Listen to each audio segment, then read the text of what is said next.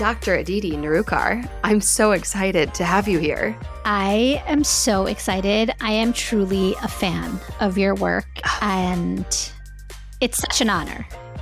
That's ridiculous for you to say to me because you are a true expert in a field, whereas I just spout off nonsense all day. So thank you for saying that.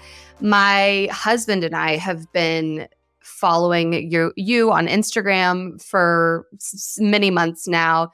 You just came out with a new book called, I had a copy of it in front of me and I don't have it now, called The 5 Resets, Rewire Your Brain and Body for Less Stress and More Resilience. I like the sounds of that. I'm so glad. That is a thing that we all need a little bit more in our lives. Can you tell us, I normally do an intro before my guests come on, but I kind of thought, I kind of want Aditi to just because I can't tell this story of how you became a stress expert. You were a stress expert. What does that mean? How did you become a stress expert? Why did you want to write this book? Give it to us. I think my origin story, my villain origin story, is that I was a stress patient looking for answers long before I became a doctor on stress. I was a medical resident in my second year of medical training, working 80 hours a week and sleeping every third night in the hospital. I had erratic sleep, erratic food. I was not taking care of myself at all. As you can imagine, you're young. Sure can. You're young. You think you're invincible. And in my medical training, I was taught at a very early stage of my medical training. I remember it like it was yesterday. I was in an auditorium filled with my peers, and a professor gets up and says, "What you're going to go through, so few people get to do this. Pressure makes diamonds. Remember that at every turn." So I was going through my medical training. I mean, it's major. What a thing to say, right? So I went through my medical training with that mantra, pressure makes diamonds. So whenever the times got tough, as they inevitably did so often, I was like, hey, I'm a diamond in the making. I'm a diamond, baby. Bring it on. Whoa. Bring it on. Like long before Rihanna, right? Like 25 years ago. And then my diamond cracked. Yeah. And it cracked because I was in the cardiac ICU taking care of everyone else's hearts, not paying attention to my own. It was one 30-hour shift and I was rounding on my patients and I felt a stampede of wild horses across my chest. Oh, know it well. Yeah. Terrifying, knocked the wind out of me, quite literally. I kind of sat down. The nurse I was working with was familiar with me and we had worked together many times. She was like, "Oh, are you okay?" Got me some orange juice. I drank a little OJ. And immediately after, the sensation passed. It was like a few seconds. And then I got up and I kept rounding on my patients. And I went home and it never happened again in the hospital. But it continued to happen every single night for, I would say, about 3 weeks until finally I said, hey, maybe I should see a doctor about this. Yeah, maybe something's not okay. Yeah, maybe I should go see a professional instead of diagnosing myself. So I did. I saw my doctor and she did the $1 million workup. She did heart ultrasound, all these tests of anemia markers, blood tests, heart tests, everything checked out fine. So she smiles at me and is like, "Congratulations, everything's great." Big reassuring smile. Just try to relax. I know it's stressful.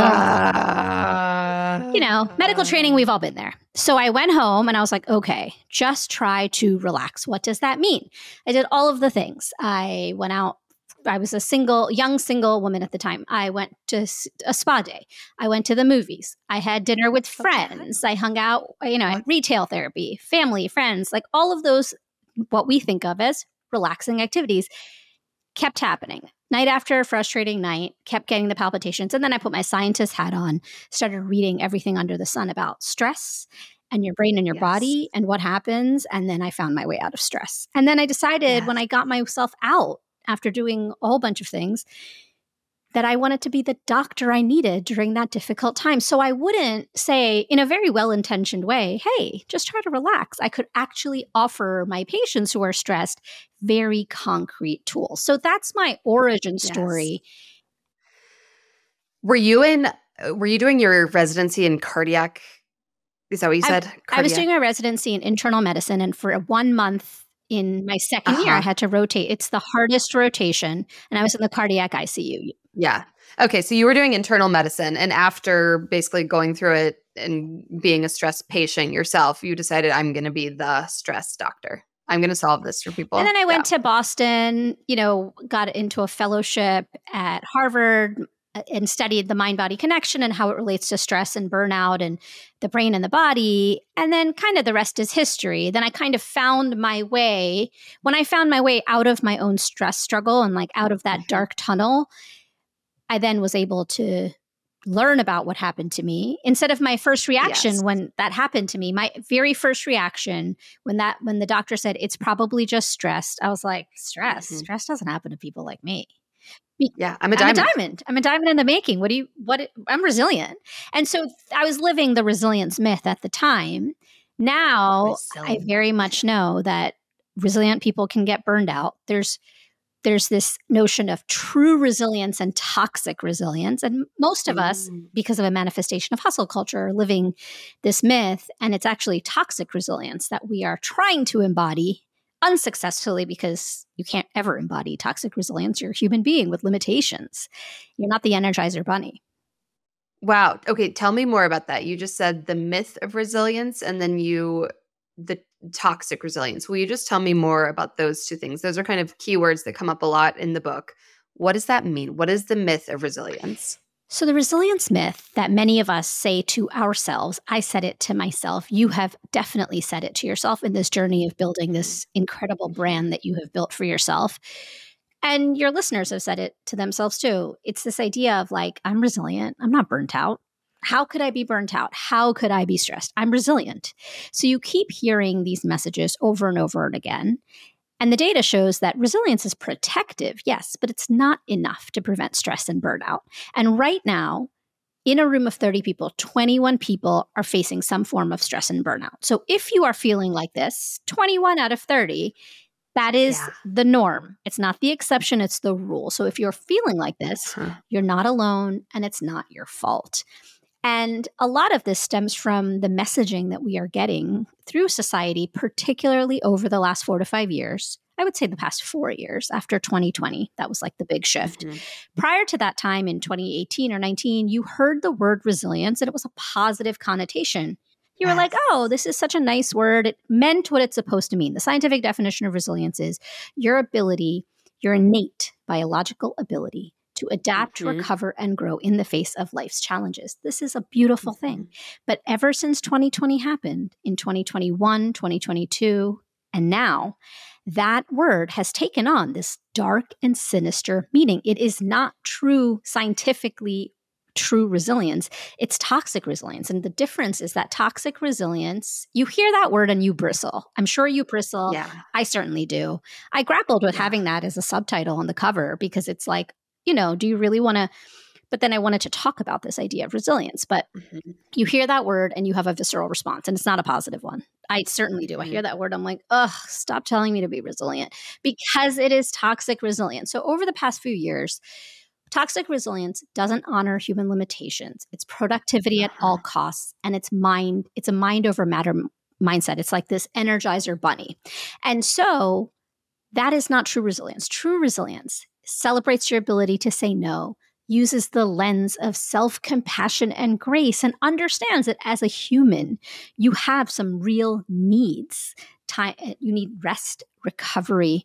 Toxic resilience is just a manifestation of all of the things that we know deplete us. And so when you hear the word resilience now, it is toxic resilience. You've heard that for years. Like, over the past few years, you can take on this extra project. You're resilient. Oh, come on. Parenting is not that hard. You're resilient. Go ahead and, meet this deadline. We're going to push it up a week. You're resilient. You can do it. And then when you can't make those asks happen and you can't meet those metrics, you, unfortunately, it's human nature. You start, beating yourself up. Your stress and burnout go up. But these are impossible standards. And so really a lot of my work is debunking these notions of resilience and what does it even mean? Because it's not real. It's toxic. It's a man-made construct, toxic resilience. True resilience is a real thing. Yeah. You just said that 21 out of 30 people are experiencing symptoms of stress or burnout. First of all, can you tell me more about burnout also? So now I understand the true definition of resilience versus toxic resilience. what exactly, when I hear the word burnout, until I started reading your book, I would say, oh, I'm so burnt out on parenting this week. I just need a break. Oh, I'm so burnt out on, whatever. I'm burnt out on certain aspects of life. I'm burnt out. I'm exhausted. But I've never seen it used as like a clinical, like you are nearing burnout because of this. Can you tell me more about burnout and what it means and like what we should like kind of look out for? So you can get burnout. It is an official clinical syndrome. And in 2019 is when the WHO finally recognized it as that, which is a big deal. Okay, so it is new. It's relatively new. And it finally, Yeah. when the WHO recognized it as something real, they called it an occupational phenomenon at the time. And it felt very real to people because they were experiencing a lot of these things and then finally could put a name, So when you can name it, you can tame it. Burnout happens so under normal circumstances, we function in this mode, resilient mode, right? And that's true resilience. We're governed by an area right behind the forehead called the prefrontal cortex. I won't get too scientific, but it's that area that is like memory, planning, organization. In layman's terms, it's adulting. Like we're pretty good at adulting. Under periods, we try, and we're pretty good when we don't have a lot of stress. And what happens is your brain and your body is expertly designed to handle short bursts of stress. However, when you are in stress mode, even whether it's short or long, you are governed by another part of the brain. It's not the prefrontal cortex over here behind the forehead. It's this part of the brain deep in your brain called the amygdala. And it's a small almond-shaped structure. And its sole purpose is survival and self-preservation. It is all about the immediate and the now. That is what the fight or flight response is. It's when you feel stressed. You've heard that term before. Now, your amygdala can function really well, very well, expertly well for a short period of time in that fight or flight mode. It's like cave person mode. That's the kind of, like survival, self-preservation. But when it goes on and on and on without any respite is when you can develop burnout. And right now in 2024, we have had an onslaught of stressors. They don't go away. Back in evolutionary times when we were all cave people, there was a tiger and you could fight the tiger and then you had a period of rest and recovery. It went away, we killed it, and then my amygdala got to take a break. You ran away, fight or flight. Like it's a cute thing and then you go away and then you can chill out. But now all of these metaphorical tigers are like bills, relationship problems, financial difficulties, health issues, taking care of sick parents, or being the sandwich generation. I mean, it just never ends. So then when that never ends, that amygdala is firing in the background. It's like at a low hum. And that, without that rest and recovery, which is a biological need, you get burnout. The interesting thing, I think the main thing about burnout, especially now, is that modern day burnout looks really different than in the past. So in one study, so when you think of someone who's burnt out, right? Classical features of burnout: apathy, bored, disengaged, not productive. It sounds a lot like depression. Yeah, like you're just kind of blah and you're not engaged. Okay. Unfortunately, now in modern day burnout, there are more atypical features. What that means is, sorry to be using these scientific terms, but different, like not classic features, but different features. Like in one study, 60% of people with burnout, their main feature was an inability to disconnect from work. So people who have burnout right now are like, this modern day burnout are probably not even aware that they themselves have burnout because they're thinking of the classical features. Whoa. So it's kind of, in that sense, the burnout is both the symptom and the reason. It's like I'm burnout because I can't disconnect from work, and it's my symptom of burnout is that I can't disconnect from work. Totally. And then it's like this loop, right? And then your amygdala keeps firing, and then you're more hypervigilant, and then you can't disconnect. And so you have to break that cycle, and you can rewire your brain and your body, but you have to do something besides having someone tell you, oh, come on, just relax, unplug, you're fine. All right, well, let's get right into it then, because one thing that I have learned from you and I have already put into place, I'm on like night 7 of, I can't even believe I'm saying this because I feel like I do feel like this is a basic thing that I don't think everyone's doing it. Okay. I'm pointing at it. I have this like shelf thing in my office. It's outside of my bedroom, and I moved my charging station for my phone, my Apple Watch, and my headphones to it, and my phone. So I am now sleeping at least, I don't know, 20 feet away from my phone.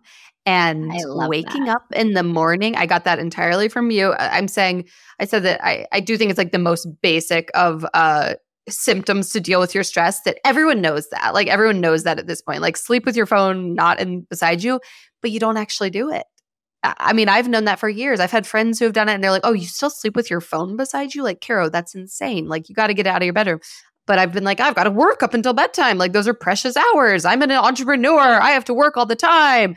And I literally now, because I'm only on day 7, I'm finding myself like in bed, my fingers are like twitching because I'm like, oh, you have that interview with Dr. Aditi tomorrow. Like, don't you want to search what her blah, blah, blah, blah, blah. And my brain is like, you must do it. And I am not doing it. I'm keeping it away. So that said, that's one of the tips that I got from you.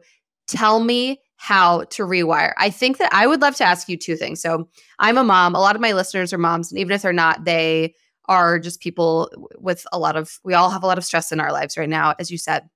I'd love to get 2 things from you on how to rewire on these like 5 resets that you talk about. Number 1, I would love to hear your advice so again, I'm a mom. There are moments when I've had a really busy day at work. You are really good at distinguishing what healthy stress is from unhealthy stress. Healthy stress is, I've got this podcast interview with Dr. Aditi. I've got a tea at Mattis's school this morning. Those are like healthy stress. That's just life, right? Healthy stress is life. I mean, you're nodding, but that's right? Healthy stress. Yeah. We all need a little bit of healthy stress. The goal of life. It's progress. Yeah, it moves your life forward. Rooting for your favorite sports team, deciding to make a recipe. Your recipes are very easy and you have all these add-ons. And so like there's no stress. That's the whole point of in theory. Right. Yes. So you can like go. So if I'm making one of your recipes, I feel like, okay, I'm going to do this and there's lots of substitutions that I can use and she's going to walk me through it and I can do this. And so it doesn't feel overwhelming and it's not giving me, palpitations, and I feel healthy stress because I'm going to get a meal on the table for my family and it's going to feel good. Great. Unhealthy stress is, what's an example of unhealthy stress? When you and I and everyone else say, oh my God, I'm so stressed out, that we're talking about unhealthy stress. Unhealthy stress causes lots of physical and mental manifestations. And there's so many. There's like, stress, unhealthy stress, also known as maladaptive stress. Unhealthy stress has a million flavors. Healthy stress, the goal of life is not to live a life without any stress. You need a little bit of healthy stress. Like you went to a tea party at school. Today we're doing this podcast. After this, I'm going to do a basketball run for, be like on mom duty for basketball. And that's all healthy, positive stress. It moves your life forward. It's all good. Unhealthy stress is when you develop anxiety or anxious thoughts or, the mental manifestations. There's so many, but anxiety, depression, insomnia, hypervigilance, irritability, quick to anger, and then physical, and the list goes on, physical manifestations like headaches, neck pain, shoulder pain, abdominal pain, back pain, fatigue. I mean, endless. So healthy stress is like the little daily things that go, oh, I've got to get this done. Unhealthy. And it can probably be the same thing. Like this tea this morning could have really stressed me out because I had to rush back here to jump on with you. But I didn't let it because I'm in a good place with my stress right now. Okay, so here's what I would love to ask you now that we know the difference in unhealthy and healthy stress. Here's what I'd love to ask you. There are moments. I have a really stressful day at work, whatever stress means. I have a really stressful day at work. My kids get home from school. I have 3 boys, 5, 3, and 1. They won't stop fighting. They're, they hate the show that I put on. They hate the dinner I made.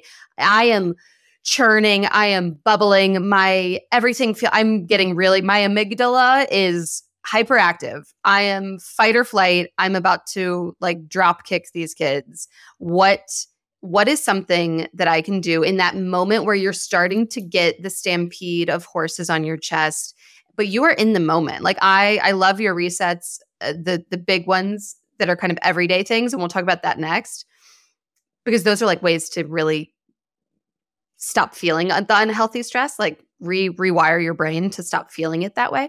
But in that moment, because we're all going to get it, even if we do our 5 resets, like we're still going to have those moments. What do I do right then when I'm like, how is this my life? What have I done? Ooh, that sings to my soul, because I am a mom and I'm a working mom, and you can know all of the science. And yet in those moments, man, it takes work. So I know you know the feeling I'm talking about when like your kids are driving you nuts and you're like, how do I even continue to live in this scenario? You're on the verge of mom rage. Yeah. Yes. Oh, so yes. What I have been able to do, how do you walk back from the ledge of mom rage, right? So you don't get there and then yell or get angry or, have like and then your kids get upset, and it's like the whole thing that happens, the cascade of emotions. It's all about your breath. So there are a couple of key strategies. I use this every single day. I used it this morning because, it took an hour to get dressed. Because you're a mom. Yeah. I'm like, come on, we just got to get to school. It's about learning. It's not a fashion show, And then you're like, is it the 1980s? And I hear my own mother's voice. Like, what is going on, right? The amount of times that has happened to me lately where I'm like, Mom? You're like, whoa, not a fashion show.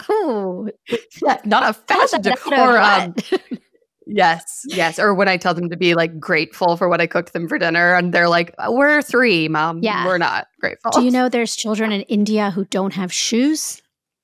I'm like, wow, really? It's like really in the vault there for me. They're like, what's India? I'm 1. Oh, it's the best. And it's like, there are children who don't eat in India, and you should be grateful that you they're like horrified. Anyways, the whole thing. It's just, you just go right back there. So what you can do in that humor is really great, because you could talk about it with a friend and like a mom afterwards and be like, oh my God. And it like is therapeutic, right? Laughter is the best medicine. But in the moment, like no one's laughing. Mm-hmm. And so what can you do? It does not feel funny in the moment. Ooh, not at all. When you have some psychological distance, you could be like, oh, remember that time? Ha ha ha. And they're always doing funny shit. It's like, oh, my 3-year-old was drawing, on my 5-year-old and calling him a rainbow. Like, it's always funny after, but in the moment I'm like, okay, so what do I do? So you have to tap into your breath. And that sounds very hokey, but you're breathing. No, I know. Your breathing is the only bodily mechanism. It's the only biological process that is under voluntary control and involuntary control. Meaning you and I can take a deep breath in and let it out. And then when we stop doing that and focusing on our breath, it's going on on its own without us. Okay. And there's one method that has seemed to work for me really well. It's called Stop, Breathe, Be. It's something that I do. Typically, what I do is I try to do it before the cascade of stuff is about to happen. For example, right before I do pickup, school pickup, I do this so that when I am at the door and then there's like things that are, I don't know, the cascade of emotions that happens at the end of the night, I'm able to manage. But you can do this throughout the day, at work, at home. But in that moment, like for you with your 3 boys, you stop. Yep. The instructions are exactly what the method is. You stop, you breathe, take a deep breath in and out, and you be. So you ground yourself. It's a 3-second exercise. Okay. Whoa. And you do this over and over and over throughout the day. It taps into your mind-body connection. What it also does is it grounds you in the present moment. And a lot of the reasons why you and I and many moms feel that sense of anxiousness or stress or whatever it is, parenting stress, by the way, parenting burnout, 2/3 of parents right now are struggling with burnout. So this is like very real. And so when you feel that, and most people do feel that based on the data, the reason you ground yourself is because when you're feeling anxious or stressed or burned out and you're feeling that sense of anxiety, you are in the what if thinking. What if this happens? What if that happens? What if we run out of time? Oh my God, bedtime's going to be late. Everything's going to be, and then you do the what if, And this stop, breathe, be gets you into what is. Right here, right now, ground yourself, and then you can get on with the day. It also creates a little bit of psychological distance, which is what you and I were talking about, right? Like, why do you laugh? Wow. You can Yes. laugh 5 minutes later. Yeah, or the next night, or when you're telling your husband at night, like, oh my God, do you want to hear what happened today? It was crazy. Yes. And you laugh. It's because you've had a couple of hours to process, and then everyone's sleeping and you're like, oh my God, they're so cute. And you're like, oh, and then you can't believe that just a Looking few at the hours. pictures. Yeah, looking at the pictures. Yes. So creating a little distance. And that actually has an impact on your mind-body connection and your amygdala and all of the things that, all the scientific jargon that we talked about earlier. It actually has an effect. Is it okay, I'm taking that deep breath, not to sound really stupid, but I am really stupid about this stuff. Is it giving like extra oxygen to my brain? Why is it making my amygdala calm down? Because when I remember to do this, to take the deep breath, wait, say it again. Stop, breathe, be. Stop, breathe, be. Stop, breathe, be. When I can remember to do that, which it needs to just become a part of my daily, a part of my mom practice. When I can remember to do that, it really actually works. So what is happening? I mean, not to get too sciencey, but like what's happening? Why is that The reason it works is because you have two nervous systems in the body. One is called the sympathetic nervous system, which is what the amygdala governs. It's fight or flight. And when you're feeling anxious or stressed, you have short, shallow breathing, quick, shallow breathing. Okay. That's right. Because it's biological mechanism. You're trying to get more oxygen to your lungs. Your heart beats faster. Your muscles need more oxygen because it's a fight or flight response. You're about to fight the tiger, right? Now, when you take a deep breath in and out, you are activating the other nervous system in your body called the parasympathetic system. And this is rest and digest. And the sympathetic and parasympathetic systems cannot work at the same time. They are mutually exclusive. So when one is on, the other is off. And when the other is on, the other is off. So what you're trying to do is shift your brain wiring to the other. And the breath is the gateway because it's the only bodily system under voluntary and involuntary control. So you can't control your heartbeat, you can't control your brain waves, your digestion, and all of the things that are happening in our bodies during that time of, that moment when it really counts. The only thing you can't control your thoughts, they're just racing. The only thing you can control is your breath. And when you just do that deep breathing, and you can practice that all day long. So you can do stop, breathe, be. You can also just put your hands on your belly. Like as I'm talking to you right now, I'm just taking deep breaths. It's called diaphragmatic breathing or belly breathing. When we're babies, we all do belly breathing. And at some point in early adulthood, we just stop. So we start doing thoracic breathing, which is like the short, shallow breaths up from up here. So if you go back to the belly breathing, it's really hard to do belly breathing all day long because I don't know. You have to focus on it. Yeah, you have to really focus. And that seems like a lot of work. But stop, breathe, be is a way to just ground yourself in the moment. You can try both of those techniques a little bit every day. And then when you do that a little bit every day, you tap into that mind-body connection, which essentially is that your brain and your body are in constant communication and always speaking to each other. So what's good for your body is good for your brain. What's good for your brain is good for your body and vice versa. And when you do better, you feel better. And so that moment of stop, breathe, be, seconds, it takes 3 seconds. Those 3 seconds can help prevent, because you're creating that psychological distance, that space, that pause. It can prevent the cascade. And we all know what that cascade is. Oh. And then how long does it take to repair that? Oh my goodness. Right. To come out of that. Okay. So thank you. Just stop, breathe, be. I mean, it's so simple. And if we can actually put it into practice, it is so effective.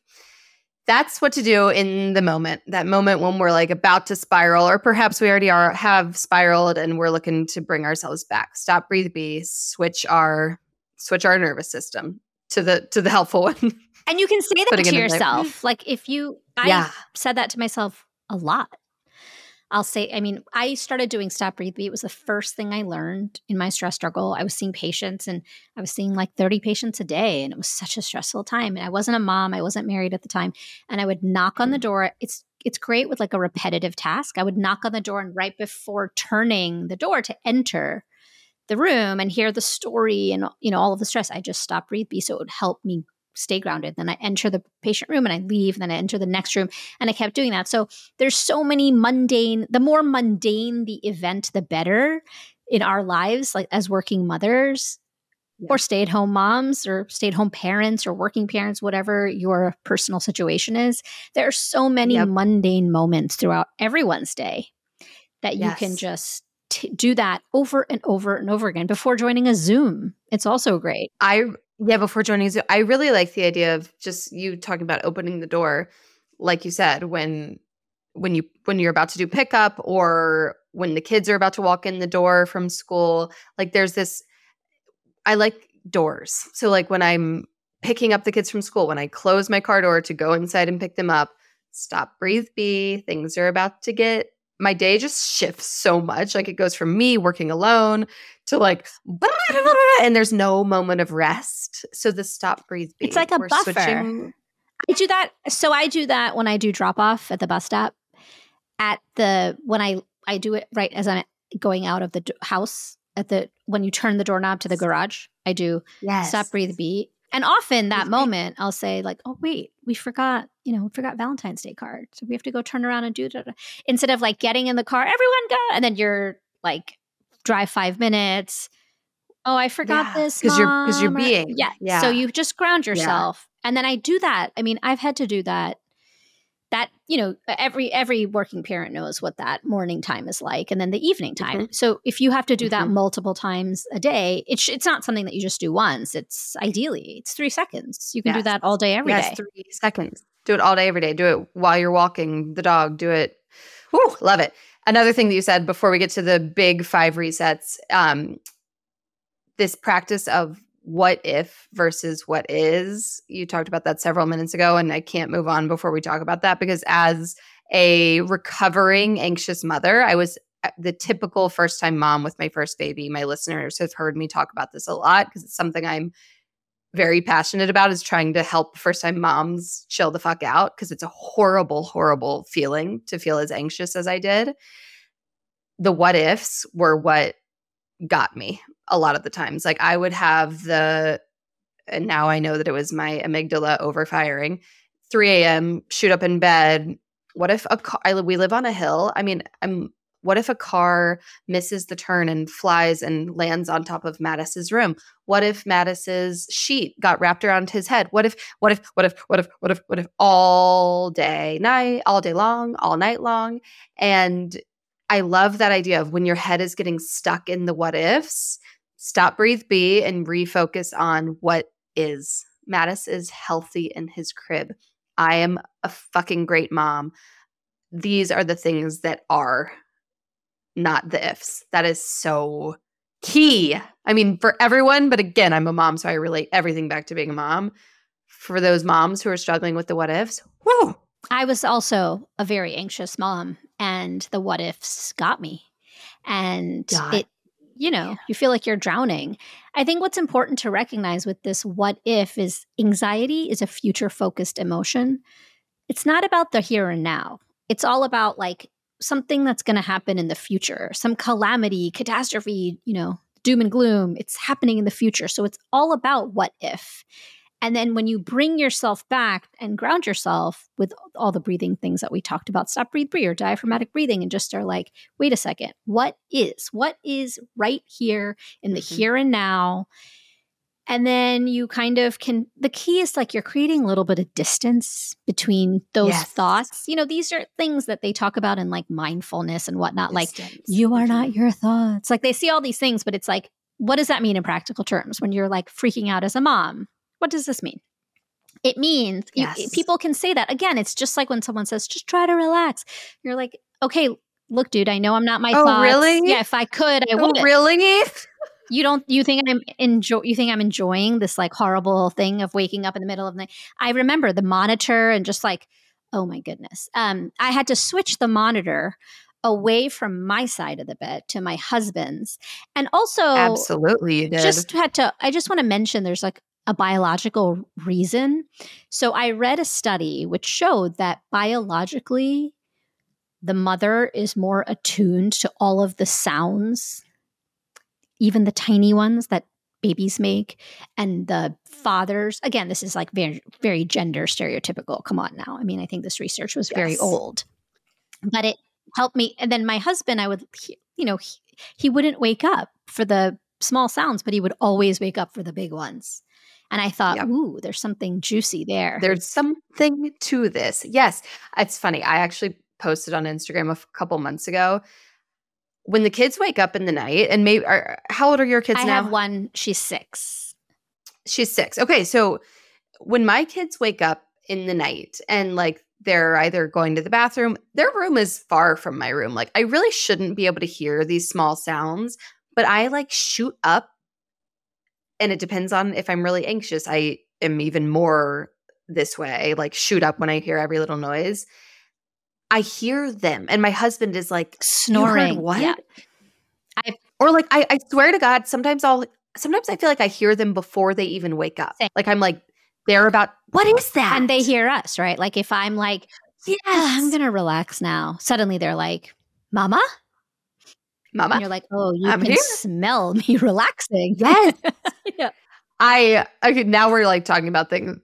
I don't know the science behind this, but somebody sent me a study when I posted that was like, there's something about that their DNA like stays in our body after birth. Okay, now I'm It's called really chimera. It's called chimera. Yes. Yeah. Do you believe in that? I don't know. I love these kinds of research studies. I'm not a pediatrician or OBGYN, but yes. as a mom and as a scientist and doctor, Right. like just thinking about all of these things is really cool. And It is. it's just fascinating. And hopefully we'll know more, with emerging science and all of the cool things that it is great. The other study that I learned about, again, this is just us like chatting as moms. I know. I'm like, no, guys, this is not what her book's about. We're just chatting. But one of these beautiful studies that I remember reading, because, when you're going through a difficult period, I think it's that humans are meaning-seeking, purpose-driven creatures. Motherhood changes the brain. We know this now. Your brain physically changes after motherhood. It was a study that came out around the time that I became a mother. And I remember reading it and thinking, oh my God, that totally happened to me. It makes perfect sense now. And because we're meaning-seeking, purpose-driven creatures, we are always trying to make sense and meaning of our difficult experiences. And so when you're becoming a mother, for me, it was the most defining moment of my life, more than becoming a doctor or a wife or any of those things, other things that I am.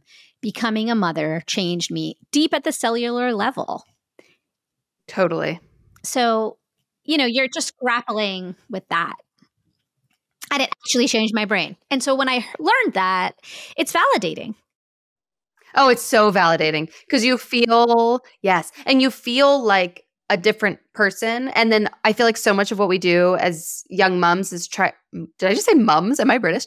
As young moms is try to find ourselves again and get back to who we were. Like, I want to feel like myself again. I want to feel like myself again. And it's this like never ending quest, which leads to unhealthy stress because we aren't the same and we are never going to be the same because we're never not going to have these little people who we're worried about all the time. And our brains are different. Yeah. And I think that was really, one of the real reasons and impetus for the 5 resets for me was as a working mother. Prior, I had gone through this difficult journey through stress, right? As a single woman and a medical trainee, I had a lot more time at that time. So I could devote time to multiple yoga classes a week, meditation, protecting my sleep, all of the things that I learned that were very vital for my mental health. However, once I became a mother, that axis and calculus shifted completely because even though I knew all of the things that helped me with my mental health, I truly did not have the hours in the day to even attempt that. So rather than beating myself up and saying, kind of like the all or nothing fallacy of like, well, if I can't do it, might as well not even try. Instead, I had to find, to find room. Like, I think it's Maya Angelou who writes that when she was writing and she was a mother and writing, she said, write in the cracks of the day. So like, Wow. dawn, evening, and I feel like for me, I had to figure out self-love, self-care, stress management in the cracks of the day. In the cracks of the day. And so the 5 resets, what to me speaks. Oh, that's so good. Yeah. Yes. What speaks like really. there are always cracks. Like the baby just went down. Your next call doesn't start for 4 minutes. Like stop, breathe, be. Take those moments. Yeah. Okay. Yes. And understanding. Sorry. And I think understanding just that, like, you don't have to, like, we would all love, how much would I love to like take 6 months and go to Bali to a surf vacation? And we don't have Eat, pray, that. love, baby. Yes. And we don't have that. Like, that's not accessible to 99.9% of us, whether we have children or not. It's just something, we have too many constraints, financial constraints, responsibilities, jobs. So you have to create space in your brain and your body and a sense of respite and recovery from stress and burnout so that all of those pieces that we talked about scientifically can calm down in the middle of your messy, overscheduled life. Yes. Okay, so I asked you for the solution to when I'm in that moment, I'm so stressed, and we got stop, breathe, be. The 5 resets. This is what the book is all about. Tell us what small little changes we can be making to our life, these 5 things to help us become also stress experts of our own stress, get rid of the stress in our life. What are these 5 resets that are scientifically, anecdotally, all of the ways proven? It's true. You can become your own stress expert. And actually, that's my hope, is that, when patients have come to see me at the end of, after I say goodbye to them, they're like, well, you fixed my stress. And I'm like, I didn't fix your stress. I'm just a mirror. And I held a mirror up so you could fix your own stress. And I hope the 5 resets serves as a mirror for people to become their own stress expert, because no one knows you better than you know you. Yeah. And the 5 resets are 5 small but mighty mindset shifts, along with 15 scientific strategies that are practical, actionable, and cost-free. And that was really important to me, to make everything free. So free in terms of financial, free, $0, but also really sensitive about time costs, because not everyone has an hour a day to spend on managing their stress and burnout. They have to do it like in the messy middle, right? Oh my gosh. Yes. Like in the cracks. And so the 5 resets are 5 mindset shifts, and then there's different scientific strategies in each of those. And so the first reset is to find what matters to you most, capital MOST. And you had said this earlier, Caroline. You had said this idea of like, you felt so far from where you wanted to be. And there's this, many of us, all of us, in fact, I would argue, have a lot of knowledge and information to make changes. You were talking about this in context of your phone. Like, you knew what you needed to do. The challenge is there's a big gap between knowledge and information and action. And that first reset can help you close that gap. A lot of times that feels very far and aspirational, like, getting from your origin to destination. And the first reset just gets you out of amygdala mode, back into the prefrontal cortex so you can plan and organize. Because when you're feeling stressed, you're in your own way. You often get in your own way all the time. Okay, so give me an example. You're sitting down with a patient and you're like, okay, find what matters most. What are examples of things that matter most to people? So MOST is an acronym. M is motivating, O is objective, S is small, and T is timely. Figure out your why. This is not existential, like why, what is my purpose for life? This is literally, I want to have enough energy that on Saturdays, I want to be able to throw a baseball with my kids. Patients have said all sorts of things to me. I want to have energy to go on a cruise. I want to go to reunion and not be stressed. I want my knees to hurt less so I can play basketball with my grandson. I don't want headaches to debilitate me. Again, if you have any of these things, you go to your doctor, you make sure you don't have an organic cause. Organic means something that's happening in your body. And then if you are like, oh, this is stress, or if your doctor says to you, this is most likely stress, then you do all of these things, right? And you do them together. Yeah. By the way, I just want to make a note of this very startling statistic that 60 to 80% of all doctor's visits have a stress-related component, and only 3% of doctors offer stress management counseling. So it's just kind of interesting. So that's the first reset. It's like, get clear on what matters most, figure out your why. This is something very tangible that you can accomplish in 3 months, not some huge existential crisis that you're trying to solve. Like, what is my purpose in life? That's another book or conversation. This is like, how can I just get out of my own way, right? Okay.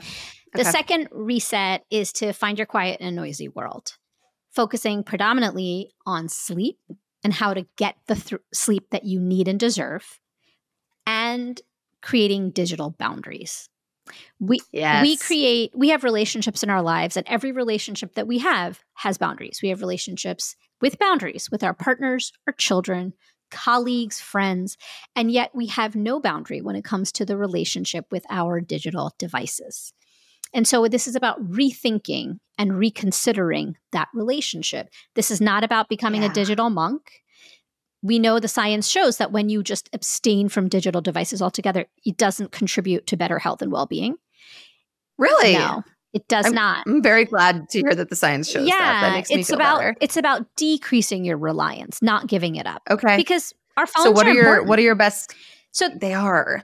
What are your best tips for decreasing? So I would say the two biggest tips are keep your phone off of your workstation, out of arm's reach, and keep it off your nightstand. You're creating some geographical boundaries. And the reason is because when your amygdala is firing and you're feeling stressed, you have a primal urge to scroll. This is just how your brain is built. You are feeling hypervigilant, feeling a sense of danger. Remember, amygdala, what is it? Survival and self-preservation. So you're scanning for danger. Back evolutionarily, when we were all cave people, there was a night watchman who would keep watch on the tribe, and everyone would sleep. Now we are all our own night watchmen. So we're scrolling and scrolling and scrolling. Things are happening in the world. We scroll. Then we feel a greater sense of hypervigilance. Is it that we feel like, is it that we feel like we need to know because the access is there? Yes. Sometimes I'm like, what are you looking for, Caroline? Like, what are you looking for? And I just can't. I'm like, I don't know. Did Taylor and Travis have a kiss? What's the latest in all the wars? I'm like, whoa. I've never thought of it that way. I've always I'm just doom scrolling, but that is so interesting. The hypervigilant, like amygdala. Yeah, you're scanning for danger. It's like you're your own night watchman. And data shows that when you see things millions of miles away, catastrophes, whether it be humanitarian disasters or climate crises, or the crises just never stop in our world, right?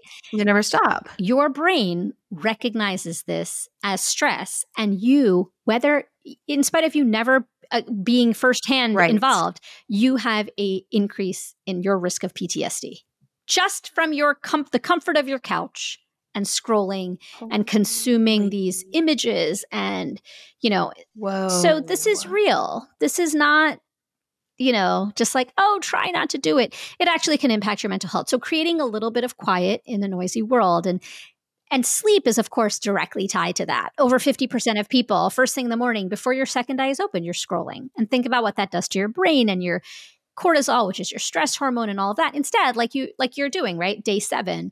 I also started doing this, I don't know, many years ago. And then I fall off the wagon and get back on. Again, that's part of habit formation. Don't knock yourself. Don't knock yourself out. Like, understand that the all or nothing mentality. It's okay if you. It takes 8 weeks to build a habit, and part of that habit formation is falling off and getting back on. That's how your brain's like rewiring. So give yourself lots of grace and self-compassion. The third reset is to sync your brain and your body. We talked a little bit about what that means, the mind-body connection, and really understanding that the mind-body connection is happening in the background at all times. It's like gravity. And when you suddenly start paying attention to it, you can influence it and tap into it. So the Stop, Breathe, Be is a perfect description of what happens and how to tap into your mind-body connection. The next reset, I think we're at the fourth reset, it's to come up for air. I talk a lot about the need for breathing. And again, we touched on this in our convo, right? Like, your breath is the only physiological mechanism that's under voluntary and involuntary control, talking about the two kinds of nervous systems and why that's so important to manage stress and burnout. It's, again, not nice to have. It actually can rewire your brain and change the biology of your stress. And the final reset, it's about bringing your best self forward, a culmination of all of these practices, how to silence your inner critic when you are feeling stress. I mean, you and I both know this all too well, and so does every single listener. When you are feeling stressed, your inner critic has a megaphone and you're like, you're not good enough. You're not going to finish this. Why are you even trying? Why bother? I mean, the hateful messages, you would never speak to someone like this and you speak to yourself like this. It's, again, it's not your fault. It's not you. It's your biology. It's about taking, how do you take that megaphone out of the inner critic's hand is by understanding that like that's your amygdala. It's trying to keep you safe. Because if you try something new and different, and it's about like, you know, get back into your safety zone, get back into your comfort zone, that's what it's trying to do. Ironically, it's a protective mechanism. I know these are in the book, but give me a spoiler alert. What's one of those scientific? So each of these resets that you just said, those are the resets. And then she actually tells you how to do it. For instance, the phone thing. For that number 5, quieting your inner critic, bringing your best self forward, basically being your own biggest fan. What are your scientific tips on how to do that one? I think there's 3 in that chapter. And I would say like the 2 biggest ones is first to think about a gratitude practice. And that's not like a teenage journal. You take a pen and a paper because your brain uses a different neural circuitry to write versus type. Okay. You remember more when you're writing, like when you go to the grocery store and you make a Post-it of all the 100%. Things you write, and you lose the Post-it, you still remember what you need at the grocery store. Versus typing, you don't really remember, right? Like you don't remember as much when you type. So keep a little notebook next to your bed. Write down 5 things you're grateful for and why. It's a 60-second exercise. You do it every single day. You know where your phone is on your nightstand? Swap out your phone. Take your phone off your nightstand. Put a gratitude journal there instead. It doesn't have to be hokey. It can be literally loose leaf paper from your kids' binders and a pen, and just write down and date it. And 5 things. Some days you'll have 10. You only write 5. Some days you have 2, you still have to write down 5. Do it and measure yourself at 30, 60, and 90 days. You'll see measurable differences in your stress, burnout, mood, attention, memory. I mean, it's endless what that can do. The other thing that you can do about silencing your inner critic is to create something called therapeutic writing. This is an exercise where for 4 days straight, 4 consecutive days, you write down freehand, again, writing. Yep. 20 to 25 minutes freehand of a traumatic event that happened to you. And what you'll notice is on day 2 or 3, you'll have an uptick of emotions, and then day 4. And what happens is it's almost like you work it out and you're just writing about the event. And this therapeutic writing, it's called expressive writing, has been shown, Caroline, to have these like profound health benefits, from like increasing students' GPAs, keeping you out of the hospital with readmissions and ER visits, and like these are just wild things. And it's been replicated over and over and over again. So those are some ways to silence your inner critic. It sounds very hokey because you're like, are you kidding me? Try it. Try it for yourself. Be your own experiment and you'll see. No, I have to say, when I hear about people journaling, I'm like, oh, that's cute. That's not for me. But those are 2 very easy, especially the gratitude practice. When I hear even the word, like when I hear people say gratitude practice, I'm like, cringe. Okay. But like writing down 5 things I'm grateful for, like what a lovely way to end your day. Yeah. And I don't have my phone. I can't be I'm not doom scrolling because my phone's in a freaking closet because you made me. So I may as well do that. Yeah. And it does. And it all does, and it like does this thing called cognitive reframing, because what's happening to you, again, driven by the amygdala, the same amount of good and bad is happening to you all day long. But when you are in stress mode, you are hyper focused on the bad. Why? Because you're trying to protect yourself. So you're like scanning for danger, hyper vigilant. And so you hold on to the bad. Instead, this makes you focus. It's called cognitive reframing. It makes you focus on the good because you have to as part of this exercise. And you go through the day, and then over time, that stickiness of the negative stuff starts decreasing, and you start, oh yeah, good and bad is happening throughout the day. It's all very scientific, and it sounds really like hokey or cringy. You're like, oh my God, gratitude journal. But it works. I have kept a gratitude journal. It works. In fact, I think the gratitude journal was one of the most important tools that I used in my 4th trimester. Okay. I used a gratitude journal because when you're feeling that sense of angst and your hormones, and we all know what the fourth trimester is about, that was a very concrete thing that I could do every single night. Yeah. And it just made me, it took ages. I did lots of things in my fourth trimester because as a way to find myself back to myself, or whatever that mantra is. It was the new normal. Back to ourselves. It was a new normal for me. And ever since, I've continued to grapple with, how are you able to be a good mom? Because the society tells us that, again, this is a manifestation of hustle culture. It's like work like you don't have kids and parent like you don't have a job, right? I mean, that's what we hear messaging all the time. Mm-hmm. And so I think that many of us working moms are actively working to debunk a lot of those myths. It doesn't feel like it when you're doing it. You're like, I don't really know what I'm doing, but I'm just, I don't know what I'm doing. I'm just trying to live my damn life. Just gonna just do this thing. I don't know. Will it work? Will it not? But you just keep going. Yep. Yeah. Wow. I'm very excited. I'm putting a gratitude notebook in the spot of my cell phone tonight. Okay. I normally kick off my podcasts by talking with my guests about what we're so into, but I was so into getting into this with you. I started this by saying my husband and I have been following you for several months on Instagram, and he was like, I just want you to get her to tell you exactly what we need to change to make us feel better. And of course, that's why you wrote a whole book about it. There are these 5 resets and then all these scientific methods within them. But I do feel like I am leaving this episode with 3 things that are really tangible, and that is getting your phone the F away from you. I haven't been doing it during the workday, and so I need to. I've turned off all notifications on my phone. I saw that. I saw your story. I'm like a fan of you, so I follow you on social and your Substack. I'm very into the whole. Thank you. Everything that you're doing. So nice. There was this amazing article about you. Where was that? Which one? I don't know. There was this maybe on Substack. Yes, and it was free for a week, and then they made it. Yes. It was Diane Jacobs wrote an article about your amazing, just basically my Substack community. Yeah, your meteoric rise. I am starting a Substack. You have inspired me for months. So for months, I have been asked to dive deeper, do a weekly newsletter. Even my book, for 10 years prior to writing the book, people would ask me, my patients, or when I would give talks, we'd love, you need to write a book. And I was just in it, man. I was I'd just gotten married. I had a baby. I was running a medical center. I was like, I can't write a book. It's not, then finally it got to the point where it was okay, I need to do this. I need to do this. You owe this to all of us. And it's it's time, and so now I am launching a Substack, and it's called It's Not You, It's Your Stress. There's an alternate title. It's Not You, It's Your Biology. I'm not sure, but it's not you. .substack.com. It's something else. It's not you at substack.com really? Or whatever your, how yours is what to cook /substack.com. Mine is it's not you /substack. Anyway, so I'll be offering weekly. It's not you, it's your biology. It's not you, it's your stress. It's not you, it's your biology could open you up to having other experts it'll all tie back. I don't know.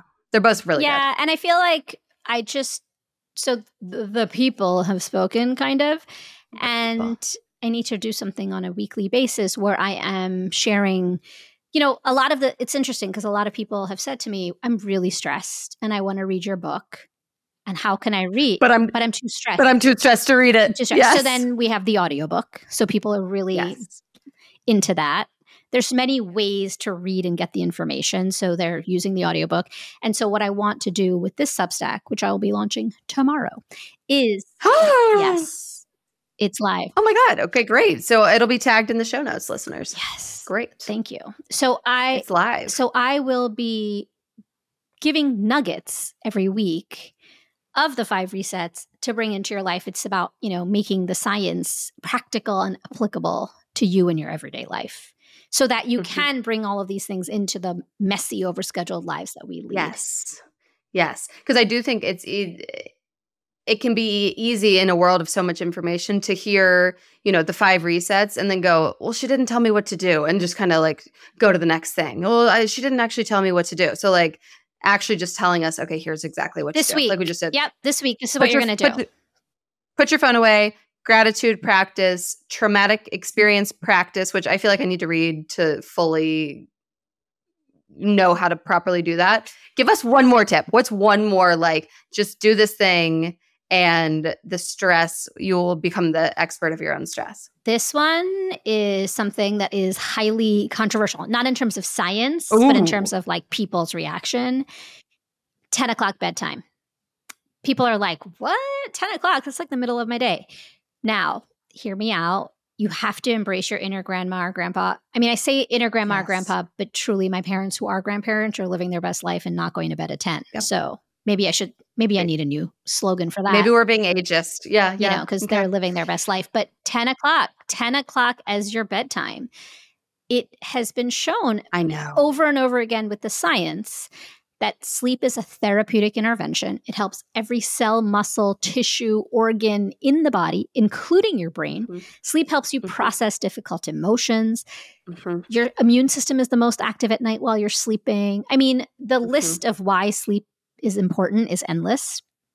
And yet so few of us actually go to bed at a reasonable hour. And I asked one of my sleep physician colleagues, what's going on? And he said, most people, every patient that I've ever had, goes to sleep 2 hours after their quote unquote ideal bedtime. So if you want to go to bed at 9 or 10 and you go to bed at 11 or midnight, you're in the norm. That's what most people are doing. And he said the main reason is screens, right? And so doing a lot of these things can help you with screens because that blue light, it keeps you awake at night. Plus, we all have this thing called revenge bedtime procrastination, especially if you're a working parent. It's like that 8 p.m. bedtime for kids or whenever your children go to sleep. Yeah. You have those 2 to 3 precious hours that are just yours and yours alone. Yes. And it's because your day. Oh, that's so good. Revenge bedtime procrastination. That sums it up. I'm like, this is my time. It's your time. It's like what you did as a teenager, right? You're like, I'm getting revenge.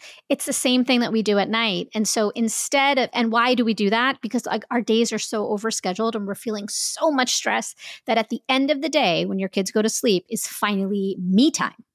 Instead, if you pepper in throughout the day a couple of these strategies and resets, that when the day is over for your kids and you have that long stretch of time, you won't feel that like urge to just decompress and scroll and, so then you will go to sleep.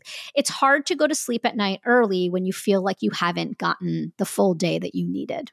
And to like have a moment to yourself. And so then this revenge bedtime is actually, we do things that actually make us feel we're like, oh, I need time to decompress. And so then we scroll on our phones, which actually makes us binge, which actually makes us feel so much worse. Yeah. And then you wake up and your tank isn't full and then you're running on fumes and then you are quick to anger, you're irritable. And then like the whole cycle continues. By the way, like I'm all for binge watching. I mean, Emily in Paris. Totally. I'm like obsessed. I love fashion. It's like so feel good. Yes. French cuisine, all of it.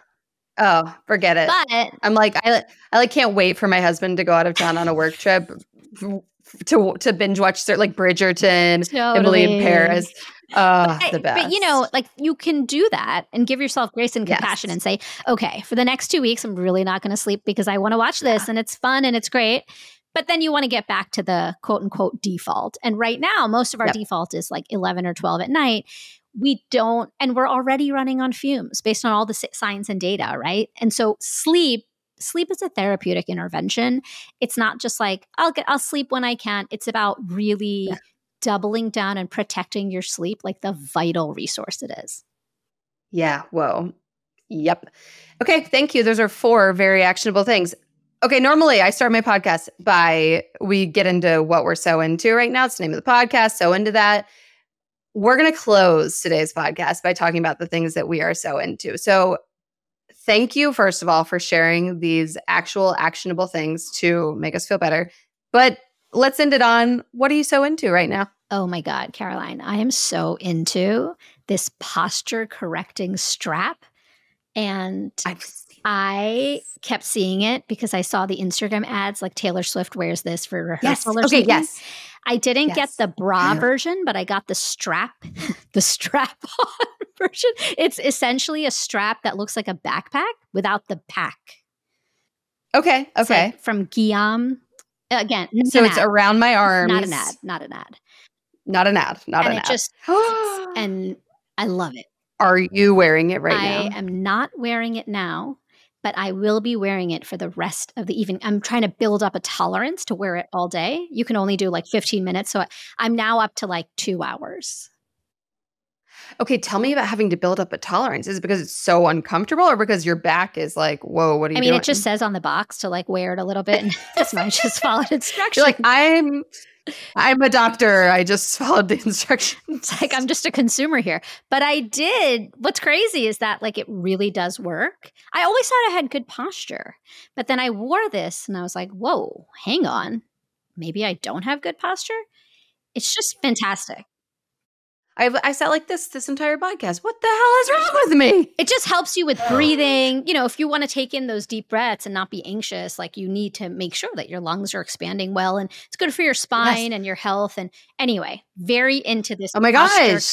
I'm so glad to have a firsthand reference because I also have gotten the Taylor Swift posture correcting, and I'm like, is this something I need? Yes, it is. It's just great. And maybe they tag, like, you know, they find the people who are scrolling and they're like, ooh, text neck. She needs it. She's been hunched over her phone for 3 hours. So she's going to need this. I got that. Okay. And so I bought it. Not that particular bra thing, but I bought like, I don't know, the strap thing. It works great. Great. Okay, I'm getting very into it. Getting the strap on. Very into it. Okay, my thing that I'm so into. My guest 2 weeks ago was Cameron Rogers, who's a friend, sort of motherhoody influencer, and she said this thing during our interview that stuck with me and is a change I've implemented. Number one, she's actually the person who told me to turn off notifications on my phone, so I've done that. But the most important one, she said, we both are like stay at home, work from home moms. So we have full-time jobs. Like we're entrepreneurs. We've made this our full-time gig, but we work from home. We both have babies at home, and we both don't treat our childcare as if we have full-time jobs. So one of her friends said to her, if you still work, she used to work in the corporate world. Her friend was like, if you still worked at JP Morgan, would you have a full-time nanny? And she was like, yeah. She was like, would you feel guilty about it? She was like, nope. She was like, then why do you feel guilty? And why are you like piecing together childcare as a work from home? Like you're making the same salary, you know, you've got the same benefits worked out. Like, what are you doing? And so I came home, and I was also with my best friend that week. I was visiting my best friend in New York and sort of explaining my childcare to her, you know, cash naps from, 12 to 3. And so I have a sitter come in the morning, and then after, like, I like had this bamboozled together system of childcare. And Lily and Cameron both sort of encouraged me, like, you need to not be changing your childcare every other day. Just get a full-time sitter. And so for the past 2 weeks, I've had our sitter who used to just come kind of whenever I would. She has been arriving at 8 a.m., leaving at 3:30 or 4 p.m. I'm trying to still have a kind of an hour with the baby in the afternoon. But I am like a new person. I was so stressed and anxious 2 weeks ago before doing this because I was trying to fit in 10 hours of work into this 4-hour period where I was what was I doing? Totally. And so I am so into getting the proper childcare that we need and not feeling guilty about it. That's my thing. That's a good one. I have totally been. That's my thing. I have been guilty of that too. Yeah. When you work for yourself or even stay-at-home moms, I have so many stay-at-home mom friends who need, like, that's a full-time job, guys. You also have to have a break, and they have no help. And I'm like, we all deserve help. Help is not a bad thing. No, that's really great. That is giving me some food for thought. Mm-hmm. It has, yeah. Well, that should be what are they called? Substacks? A post on your Substack is about like the stress that we can feel for outsourcing parts of motherhood and like how that is just not fair to anyone, especially ourselves, not our children, not ourselves, not the work we're trying to produce. Not like, our spouses, like no one. Not no our one s- benefits. no, No one benefits. Oh, my husband, who also works full time, I was like, okay, I need you to be home by 3:30. And he's like, what? Get it. Like, he's like, I don't know. We have a babysitter, don't we? I'm like, no, but she leaves at 3. He's like, why? I was like, I don't know. Oh, I've had those same conversations Oh yeah. so many times. Yeah. Like, so that's my thing that I'm into. Ooh. I have, that's a good one. but honestly, my other thing truly is, since starting to read the 5 resets, is taking my phone out of my room. That's my other one. It's huge. It's huge. Like my mornings, I didn't totally get into it because I wanted you to talk about the actual reasons for it. But my mornings are, I don't get it until I've gotten the kids dressed for school. Why was I opening my phone at 6:45 in the morning and thinking I needed to check and respond to my emails? I know. What? It's also the default. So if you are doing that, it's not your fault. It's, it's big tech and it's just our brains and how we're wired. And then so when you hustle culture, you have to make it a little done. inconvenient. You have to make it a little inconvenient. Then you can override the primal urge to scroll and you can parent yourself, because we parent our children with screen time and bedtime and eating vegetables and all of these things that we do, and yet we don't parent ourselves. Oh, that's good. We don't parent ourselves. Yeah, this honestly, the first few days, it felt like I was disciplining myself. Like I'd be like, put it back in the closet. Like I would get out of bed and like sneak the closet door open and like bring it back to my bed. And I was like, oh, you naughty girl. So it's in the title of your book, it's a rewire. And I am very excited to implement more of these things. Thank you for being here. I feel like we all have like actionable things we can go out and do. You are so freaking lovely. I just loved having you. Thank you so much for being here, and good luck with the rest of your book tour and everything. Oh, you are amazing. Even better in real life than your Substack and socials. It was like such a pleasure. I feel like I'm talking to a friend. I feel like you're everyone's friend.